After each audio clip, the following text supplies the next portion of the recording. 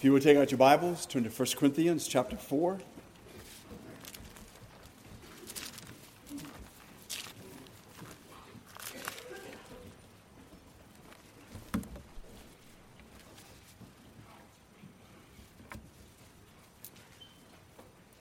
Let's bow for prayer. Father, as always, we ask that you bless our time in your word. We know, Lord, that your word will never return void. We know, Lord, it's been given to us that it would be beneficial and profitable to us to read and study your word.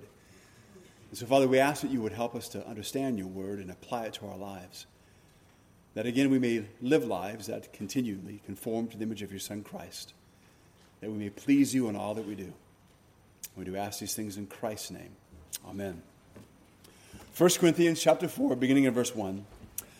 Let a man so consider us as servants of Christ and stewards of the mysteries of God. Moreover, it is required in stewards that one be found faithful. But with me, it is a very small thing that I should be judged by you or by a human court. In fact, I do not even judge myself. For I know of nothing against myself, yet I am not justified by this, but he who judges me is the Lord. Therefore, judge nothing before the time until the Lord comes, who will both bring to light the hidden things of darkness and reveal the counsels of the heart. Then each one's praise will come from God. As we've been working our way through 1 Corinthians, one of the things that we have looked at over the past several weeks is that it is important that believers, I guess we could even say mature Christians, must recognize that Jesus Christ must remain the church's only foundation. The existence of church cliques, as he's kind of got into, testifies really to infantile behavior, and God will expose those who practice it.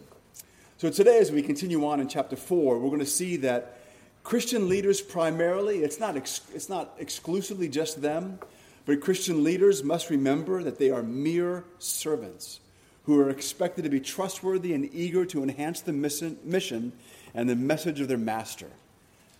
In the church in America, some have lost sight of that, whether they are more interested in the size of the institution itself, wherever the physical address may be, whether it's a way to gain fame or popularity or status or whatever the case may happen to be.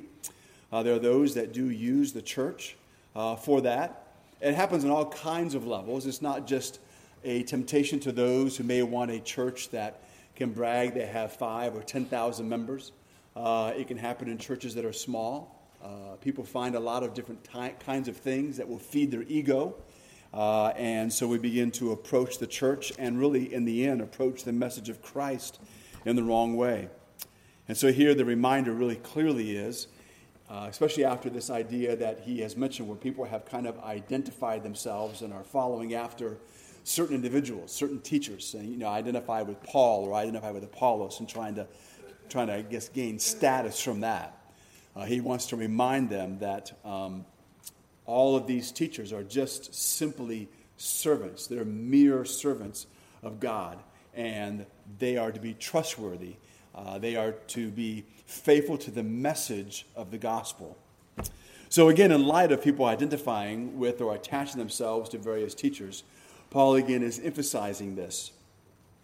Then he states what is required, again, of such kind of faithfulness. In other words, because stewards were trusted to handle, in many cases, their master's finances, purchasing slaves and goods and making wise investments, it was most important that they be trustworthy. And so he wants to emphasize that as being the most important thing, that you be found faithful. So again, that's not, something that's just applicable to those of us who may be in leadership in one stage or another. But this is for all of us as believers. All of us are stewards of the message of Christ. All of us are stewards when it comes to the mission of the church. All of us are to be involved in that. And God desires that we will be faithful. We will be faithful to Him. We will be faithful to the message. And all the rest of it really will be kind of taken care of along the way. In fact, Paul really is saying this, and I found this, and I can't remember which commentary I got this from, but this is what it says. Paul is basically saying, consider me the opposite of what you apparently now wrongly adore. So they were adoring all of these different kinds of individuals for whatever the reason may happen to be. And Paul says, that's the opposite of what I am. I'm the complete opposite of that.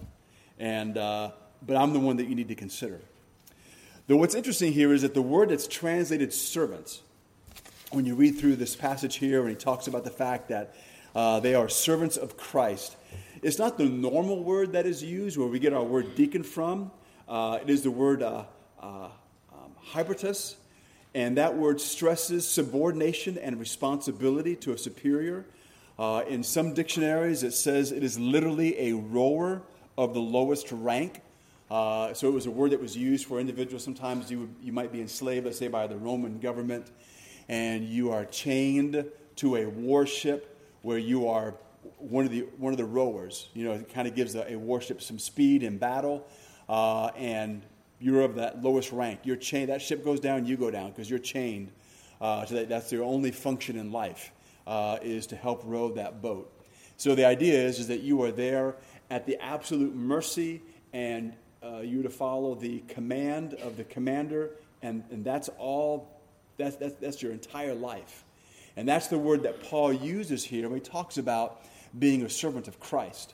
Now, what we need to remember as believers living in this country, because we tend to be kind of oversensitive to this, there's this idea that, that sounds so belittling to people, and that's just so demeaning. Paul's intention is not even dealing with an individual's self-esteem or status or any of those kind of things.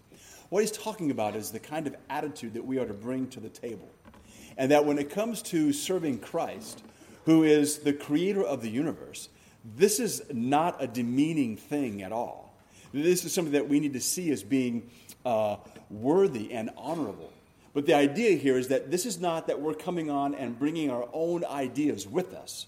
We're not coming in. God doesn't bring us in the church and says, well, I have this master plan for the church, but I would like to have your ideas on how I can make the gospel better or how I can make the message. That's not what he's asking us to do. He's asking us to stick to this, to be experts in just this one thing, to know this one thing inside and out.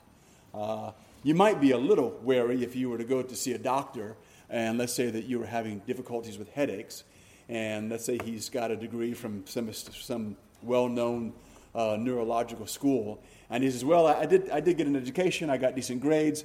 I do have my own ideas, however, and you might want to know what those ideas are or where they came from, because it might give you pause that he wants to add to the mix. And again, we don't mind people thinking outside the box, but there are certain basic things that have to be understood, and he has to understand the workings of the brain inside and out before you even go in that direction. So the idea is that we're to be faithful to what we know to be absolutely true, and that's what he's talking about. In Kittle's Theological Dictionary, he says this about this word servants. He says, this means that all they preach, teach, order, and do has its origin and basis in God's plan for the world, and this is manifested in Christ.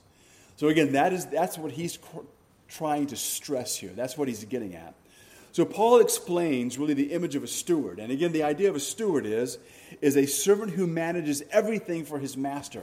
So in a well-to-do household during the time of Paul, you may have a steward who's kind of like a hired servant, but it may also be a slave. Again, the concept of slaves is kind of skewed because we only think of what slaves were like here in America, a couple hundred years ago. But when it comes to the time of Rome, you had all kinds of slaves. You even had slaves who owned slaves. An individual could become a slave for many different reasons. And it was not unusual to have a slave that would be an individual that you would place in a very trusted position. Think of Joseph when he was in Potiphar's house. Joseph was very gifted financially and administratively, and he mastered his master's household very well, to the point that the Old Testament stresses that the master of the household did not even know, or he was unaware of his own financial situation. Joseph knew the books. He took care of the books. The master didn't check them. He didn't look at them. He didn't know how much money he had or didn't have. None of it. He had a slave who took care of everything. This guy, he did all the purchasing. He did everything for the household. Whatever he said went. And so he was in a very trusted position. Now, he was still a slave. He still had no rights. His master could pretty much still do whatever he wanted to with him, which he did, because later on, when Potiphar's wife wrongly accused Joseph, and some think, and I think they might be right, some think that Potiphar actually knew that she was either exaggerating or was making up these charges against Joseph. Because many believe that if Potiphar actually believed those charges were true, he would have just had Joseph killed. But he didn't have him killed, he threw him in the prison. But again, there was no trial. As a slave, he had no rights to violate because he was viewed as an individual who had no rights. And so he was just thrown in prison. So that is the kind of the image, again, that is right here. So a slave, then, is one who, in a sense, has no rights. You don't determine things for yourself. You are simply there to do, to the best of your ability, the will of your master. And, of course, our master is Christ, who is kind and loving and gracious. And so, again, this is not the image that is some kind of forced labor and that you're doing this begrudgingly and that you don't want to do this. And somehow Christ is cruel to us. It's none of those kinds of things. But he wants to emphasize and stress that when it comes to the church and the purpose of the church and the message of the gospel, that we are to be faithful to God, faithful to the church, faithful to the message. And this is not open for us to redo the way that we want to do it. This has been established by not only the Almighty God, but the all-wise and all-knowing God who has made man. He has created humanity. He understands us better than anybody else. He knows what we need to the point that he has given us what we need. And so we rely on him for all these things, and that is what he is emphasizing here. And so that's what Paul wants to emphasize. So Paul, in a sense, he is talking about himself and saying, again, view me as simply just a mere servant, a mere slave, if you would, kind of like Joseph. And what God has called me to do, what God has called you to do, is to primarily be faithful. Not to be a great orator, not to be great in any of these things. That may or may not happen, but we are to be faithful, period. Paul, though he was considered to be just a mere servant, a steward, and even though you and I are called to be just mere stewards of what God has given us, Paul talked about the fact that he was a steward over spiritual wealth or the mysteries of God. In chapter 2 and verse 7, he says, "But we speak the wisdom of God in a mystery, the hidden wisdom which God ordained before the ages for our glory." Again, remember that in the New Testament, a mystery is a sacred secret. It is a truth that was hidden in the past, but now has been revealed to the people of God, which is, again, the gospel of Jesus Christ. So the wisdom involves God's ordination. That means that God made the plan, he set it in motion, and he will see to it that it will succeed. So when it comes to this great plan of redemption is not a hasty afterthought on the part of God after he saw Adam and Eve sin. God wasn't sitting in heaven saying, "Oh no, look what they just did. Okay, quick, I got to come up with a plan." No, all this was understood before the foundation of the world. Some of that we don't really grasp. I mean, we understand the words, we understand the sentences, but we don't really grasp the concept of God's preordination, when it comes to election and his sovereignty, how all those things come together and the freedoms that we have. But we know that it's true because the Bible emphasizes it as being true. And so that's why it makes even less sense that we might want to somehow be less faithful to the message or alter the message or kind of begin to use these things for our own desires to gain status in some way. And Paul is really against that. He's really against this idea of anyone trying to gain status in the church. Whether, again, it's because of your own giftedness or because you've attached yourself to someone else. He's really against that because it is all about glorifying Christ. Now, this is not some kind of false humility. When an individual says, I want to thank you because you've really helped me to grow in the Lord. You say, "Oh, no, I'm nothing. I'm just a worm." It's okay to say you're welcome and to appreciate someone's comments that you were helpful to them. But I think that when we do that, there's none of this, sticking of our chest out. We're grateful to God that God used us in the life of that individual. And we should strive for that. We should want to be used by God in the lives of others. It does bring to us great joy. I don't think it has to be that which brings to us somehow great arrogance. It doesn't have to do that, but we have to be careful because that temptation is always going to be there. We are in the flesh. We're human beings. We at times yearn for that, for whatever the reason. Whether we're feeling sorry for ourselves and feeling we're not being appreciated, or whatever the case may happen to be. But the bottom line is that we should be so consumed with being faithful to God and faithful to the message. I believe that will by itself begin to stifle that move to pride when it comes to our interactions with other individuals and our ability to help them spiritually, just as others have helped us spiritually. So again, the great plan of redemption was not some hasty afterthought by God. And again, as I mentioned, it does boggle our mind, but we must accept the truths that the Bible gives to us concerning divine election and predestination and the death of Christ being ordained before the foundation of the world. And we see that in the book of Acts in chapter 2 and also in 1 Peter chapter 1. And even though all that's done, God still holds wicked men responsible for the things that they've done because they did what they did freely. And they chose to do what they did when they rejected Christ and they crucified him. But again, back to the point here in 1 Corinthians 4, the responsibility of a steward is to be faithful to his master. A steward may not please the members of his household. He may not even please some of the other servants. But if he pleases his own master, he is a good steward. So that is his singular mission. So whether an individual is a pastor or a deacon or a Sunday school teacher or a missionary, or you're the spiritual leader in your home, your responsibility is to please God. It does not matter if anyone else in your family or if anyone else in your group likes what you're doing or approves of what you're doing. You need to be faithful to Christ and the message. That doesn't give you an excuse to be arrogant. It doesn't give you an excuse to be obnoxious. It doesn't even give you an excuse to be uncaring about other people. But there should be this singular devotion that we are not moved in different directions simply by the opinions or what we think are the opinions of other people about us. And what we think about what other people think about us really carries a lot of weight.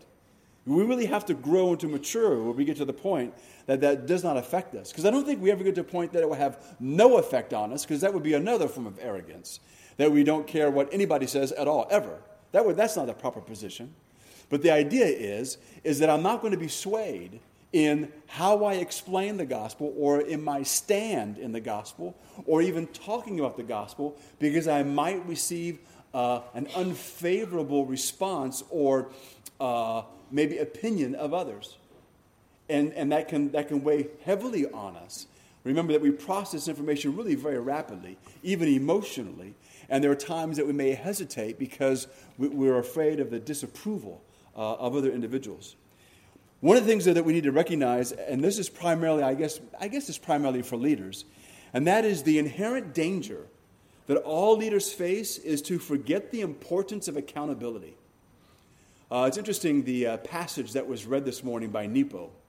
I was reading a book by a fundamental independent Baptist pastor, and he was speaking in that passage, and I think he got it entirely wrong, because this is what he said.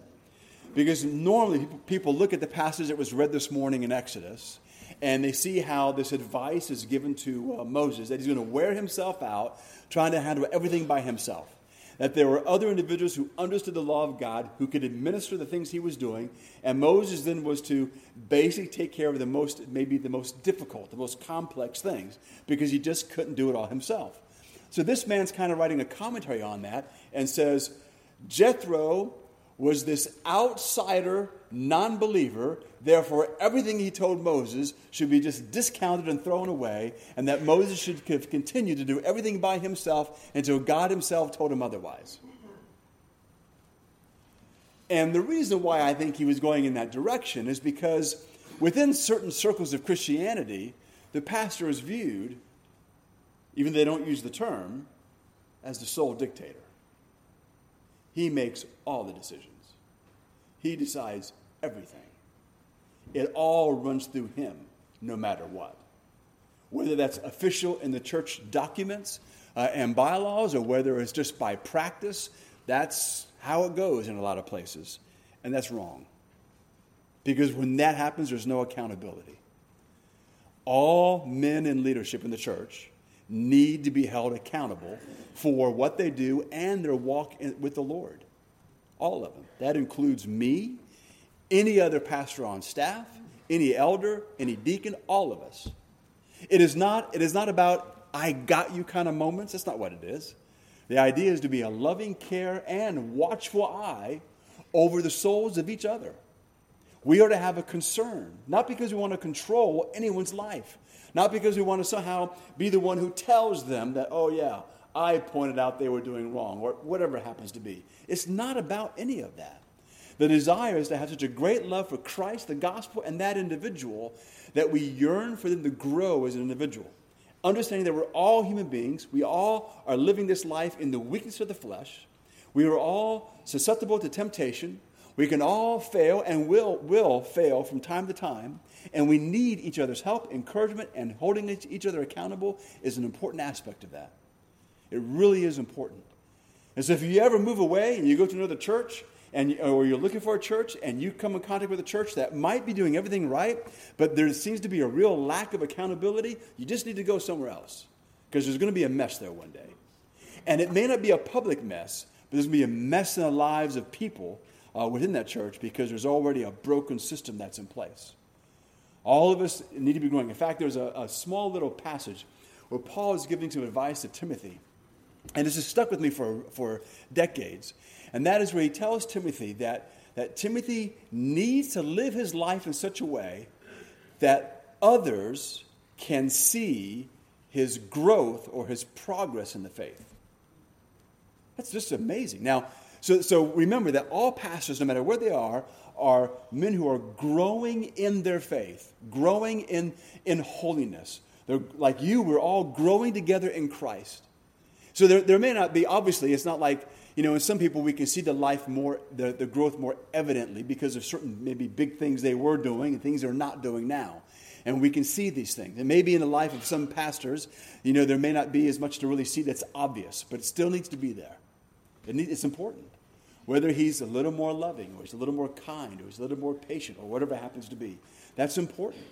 Because we're all in this together. And so, but if we don't have this idea, if we don't have this attitude that we're just simply mere servants of God, literally, not just the lip service, but that we're just mere servants of God. And again, an individual can display even an outward kind of humility, but inwardly it's not there. And there's kind of maybe a sarcastic rebelliousness against those who dare to question them about something or hold them accountable in any kind of way.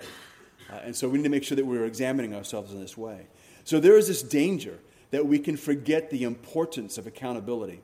And again, it is especially true for those who hold top leaderships in the church. In fact, let me tell you a quick story. There was a ministry, and I think it was started in the late 70s. And it was a pretty good ministry, at least the concept was good. It was called Dad the Family Shepherd. And the idea was, because this has been recognized for a long time in our country, it's been recognized that a lot of dads are not leading their families spiritually as they should. And so this guy came up with this idea of trying to hold seminars to train men, make it simple for them, but to train men on how to think about and how to be the shepherd of their family spiritually. And the guy had some pretty good ideas, pretty good concepts. I met him when he came to Hawaii, and the ministry was kind of expanding. And like a lot of parachurch ministries, you have a board that kind of oversees things, and of course, those who are doing the ministry need to be answerable or held accountable by that board. And so there began to be, after several years, it kind of came to light that there was some difficulty in his family, in his relationship with him and his wife, in particular. Things weren't really going well. I don't know the particulars; doesn't really matter. So the board told him that he needed to take some time off because he needed to address these things. They were very serious. And he said, no, I'm not doing that. I already have a lot of speaking engagements, a lot of these seminars. I need to keep my word. They said, we've got guys who can do this. We can rearrange their schedules because by that time, not only did he go out and do seminars, but they had maybe 5 or 6 other men that were doing these seminars as well. And he said, they can cover for you, so we'll have it covered. And he basically said, no, I'm not doing that. That is not what God wants. So they reminded him that even though he started the ministry, he was accountable to the board. And it was the wisdom of this group of men that this needed to be dealt with immediately. and they weren't going to back down. And he didn't back down, and neither did they. And so they fired him. So the man who started the ministry had to be let go because of this refusal to be involved in being accountable to a group of men that he helped to pick to not only ensure that this ministry went forward, but to watch over his own soul. And I don't remember what happened with this family. I don't know if he and his wife repaired things or they divorced. I don't know any of that. I just know that it can happen very easily, happen to anybody. And it's something that we can resist. And he even invoked the name of God. No, this is not what God wants me to do. And it was like, you need to read the whole Bible because you have a responsibility to your wife. And so you're wrong when you say that. So we need to make sure that we recognize this and we take this very seriously.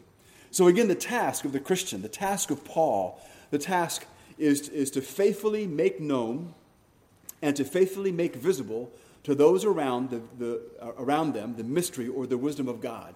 So that's something that you and I are all to be doing. We have a responsibility to God to make known the gospel of Jesus Christ. So if you see yourself as a mere servant and you strive to be faithful to Christ and be faithful to the message of the gospel, that entails you and I not just living out our lives in light of the gospel, but giving the gospel. And again, whether we're giving the gospel in bits and pieces or all at once or a combination of those things, we are to do that. That is our responsibility. That is not the responsibility of just the pastor or just the outreach pastor or just the missionary. It is the responsibility of all of us. Some of us will have more opportunities throughout a week than others. It's not about the quantity of opportunities that we have to do this. It's nothing to brag about that so-and-so has been able to share the gospel 15 times in a week and someone else to share the gospel twice in a month. It's not about that. It's about being faithful to the message and sharing the gospel message. And again, I do think that, when it comes to our time when we confess our sins, that for some of us, and maybe some weeks, it may be a lot of us, we need to confess the sin to God that we have not shared the gospel and opportunities have been there. We've not shared the gospel because we've been afraid. We've been afraid of what somebody may think. We've been afraid of what if that endangers my job? Now, I understand all of that, and I'm not saying to go out there and, wear the Jesus-only shirt and make a big scene and whatever, and I understand that you have to fulfill your responsibilities at work. Absolutely. You can do that.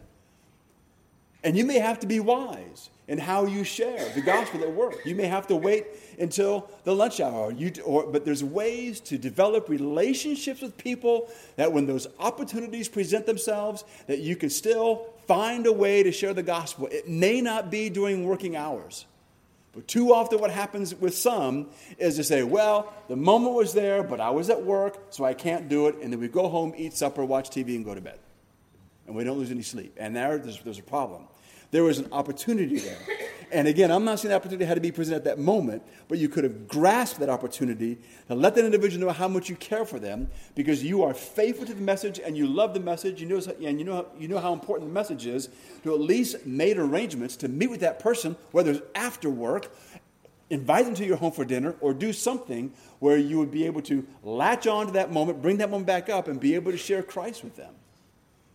Remember that we have the message that the world is dying for. Apart from the message of Christ, remember, they're not going to make it. Period. They're not. They're going to die in their sin and go to hell. That's a very real thing. That's truth. And we have a responsibility. It will never be your fault that someone goes to hell because you didn't share the gospel. I hate when people try to use that to make Christians feel guilty. That's just wrong. Right, so I would never, and God's not going to say, well, because you didn't share the gospel, they went to hell. God is not that weak. God's got all those variables covered. And the Bible makes it clear that when a person dies and goes to hell, they have no excuse. But that doesn't somehow mean that we're not responsible for our sin. And for some of us, maybe all of us at times, our sin has been that we've not shared the gospel. And just so you know, when it comes to that, that's actually a very common sin among all believers, at least I think in America, including pastors. There are times that we fail. Like it'd be later in the day or maybe later in the week, and I go, all of a sudden it hits me. Oh, Bob, and I am very hard on myself. I use very harsh language. I don't cuss. But Bob, you jerk, stupid moron. Why didn't you see it then? You lazy bum.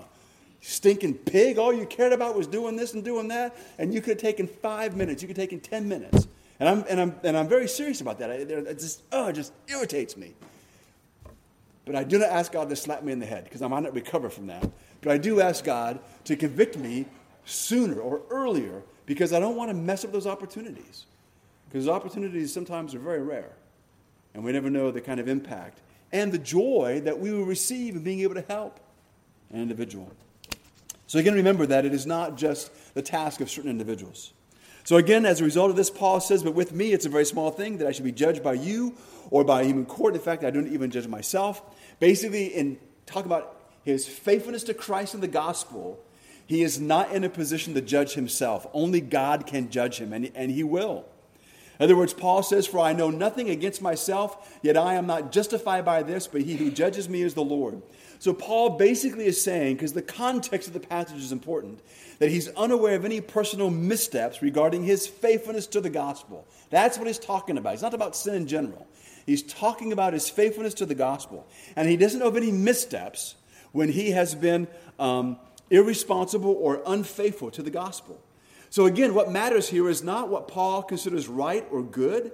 It's not a matter about how he feels about anything. What matters is God's evaluation of Paul's servant faithfulness. And Paul is speaking really very boldly here, but Paul has the life to back that up. Remember, he's been left for dead more than once because of the gospel. We know that he has lost his family, probably lost family fortune because of the gospel. He lost status in the Jewish community because of the gospel. He never complained about that. In fact, his attitude changed so much, he said, I consider that rubbish, which was an absolute astonishing change in his life to think that way. But all those things were lost, but he didn't count them as loss because gaining the knowledge of Christ and that relationship with Christ, he saw that as being so fabulous in every way. And that's where we need to get as believers. We need to get there, to that point. That's why Paul then says this, therefore judge nothing before the time until the Lord comes, who will both bring to light the hidden things of darkness and reveal the counsels of the heart. Then each one's praise will come from God. So human judgments and opinions are going to abound. Criticisms and adorations may seem relevant, but since only God knows the deepest motivation of a person's heart, Christians should not hasten in their judgments of others in this area. When the Lord returns, even what is hidden will be revealed, and each person will receive the recognition that he or she deserves. So here's a couple things, actually 4 things. I'll go through them very quickly that we can glean from this. Number 1, and this is kind of putting together what we've covered the past several weeks and today. Number 1, remember this. God resides in the Christian community. The church is God's temple. It is the place where he dwells and reveals himself. That's why it is such a great thing to invite people to come be a part of us so they can see how we interact with each other. They need to see Christians interacting because this is where God dwells. He dwells with us as a community. The way we relate to each other. It's not just because we all have, we say, well, of course we get along. We all go to the same church. It's not, of course, anything. It's because of the transformation that Christ, through the gospel, has brought about in our lives. And we want people to see that. So again, any notion of any kind of individualism just gets in the way of God's community. That's why, again, the elevation. Again, it's not wrong to recognize individuals' giftedness and all of that. But again, everything should be done in the context of the community. And that's what Paul's been stressing. Number 2, God does not use worldly standards to evaluate ministry. All right, God doesn't look at number. He doesn't look at any of that. He looks at our faithfulness to him and our faithfulness to the gospel message. That's what he looks at. That's how he decides. The agenda for the church then is simply this, imitation of Christ. When our agenda and the measurement for success is set by the world, we've gone awry. It proves that we are more interested in the praise of other human beings than in the praise of God. So, and there's churches who've done this kind of thing. Maybe they meant well. I don't know all the motivations.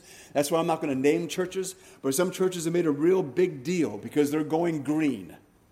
Or they made a big deal because they put a certain kind of politician in the pulpit. Or because now they are, as a church, going to be fighting global warming. They're going to be more community-minded. We need to be gospel-minded. The world views us as an institution that is a sub-branch of the government of the United States of America. That's how the unbelieving world views us. We are a charity organization. That's it. And what they want from us is charity. They don't want the gospel, they want charity. And too often what happens is the church gives into that. And we have to stop doing that. We need to be about the gospel, period. The third thing is this. It's one claim, I already said this earlier, but it's one thing to claim to be a servant. It's quite another to be one. Warren Wiersbe says this: true servanthood springs from a person's mental attitude. True servants do not just do service, they recognize their position as servants and act accordingly. John MacArthur says true servants think themselves unworthy of honor and are genuinely surprised when they are given praise. And then lastly, let me reemphasize this. If anything gives rise to pride and a sense of entitlement in our society, it's our personal accomplishments. When we work hard for something, when we've attained something, and we owe ourselves, I guess you would say, thanks, and we expect others to add their approval and recognition, our ability maybe to count the prominent people in our circle of friends can afford someone that same sense of significance. The frequency of name dropping can make that clear. When Paul brings up that exact issue, he tells the Corinthian believers that it reveals they have missed the gospel. A proper understanding of accomplishments and relationship recognizes that all things come as undeserved gifts from God. So we need to remember this. We are mere servants. That's not a put down. That is a great place to be, is to be a mere servant of Jesus Christ. And God has an expectation of us, and that is to be trustworthy. That we can be trusted with the message of the gospel of Jesus Christ, and can be trusted to carry that message to those that God places within our circle of influence. And we are then to do all that we can to eagerly enhance both the mission and the message of Jesus Christ. Let's pray. Father in heaven, we thank you once again for your unbelievable grace in our life. And Father, we ask you would help us to be humbly faithful to you and the gospel. Father, maybe all of us are here today because others in our lives were faithful to the gospel of Jesus Christ. And you use many people in our lives in many ways to get us to the point to where we believe the gospel. And we thank you for that. And Father, we know as we understand life that we will probably be among a number of people that are used in the lives of other people to bring them to Christ. And if perhaps, Father, we are the one that is there the moment they come to Christ, or perhaps we are the one who is the most prominent, you are the one, Father, who is deserving of all the praise and the glory. And it's a wonderful honor, Father, to be used by you in that process.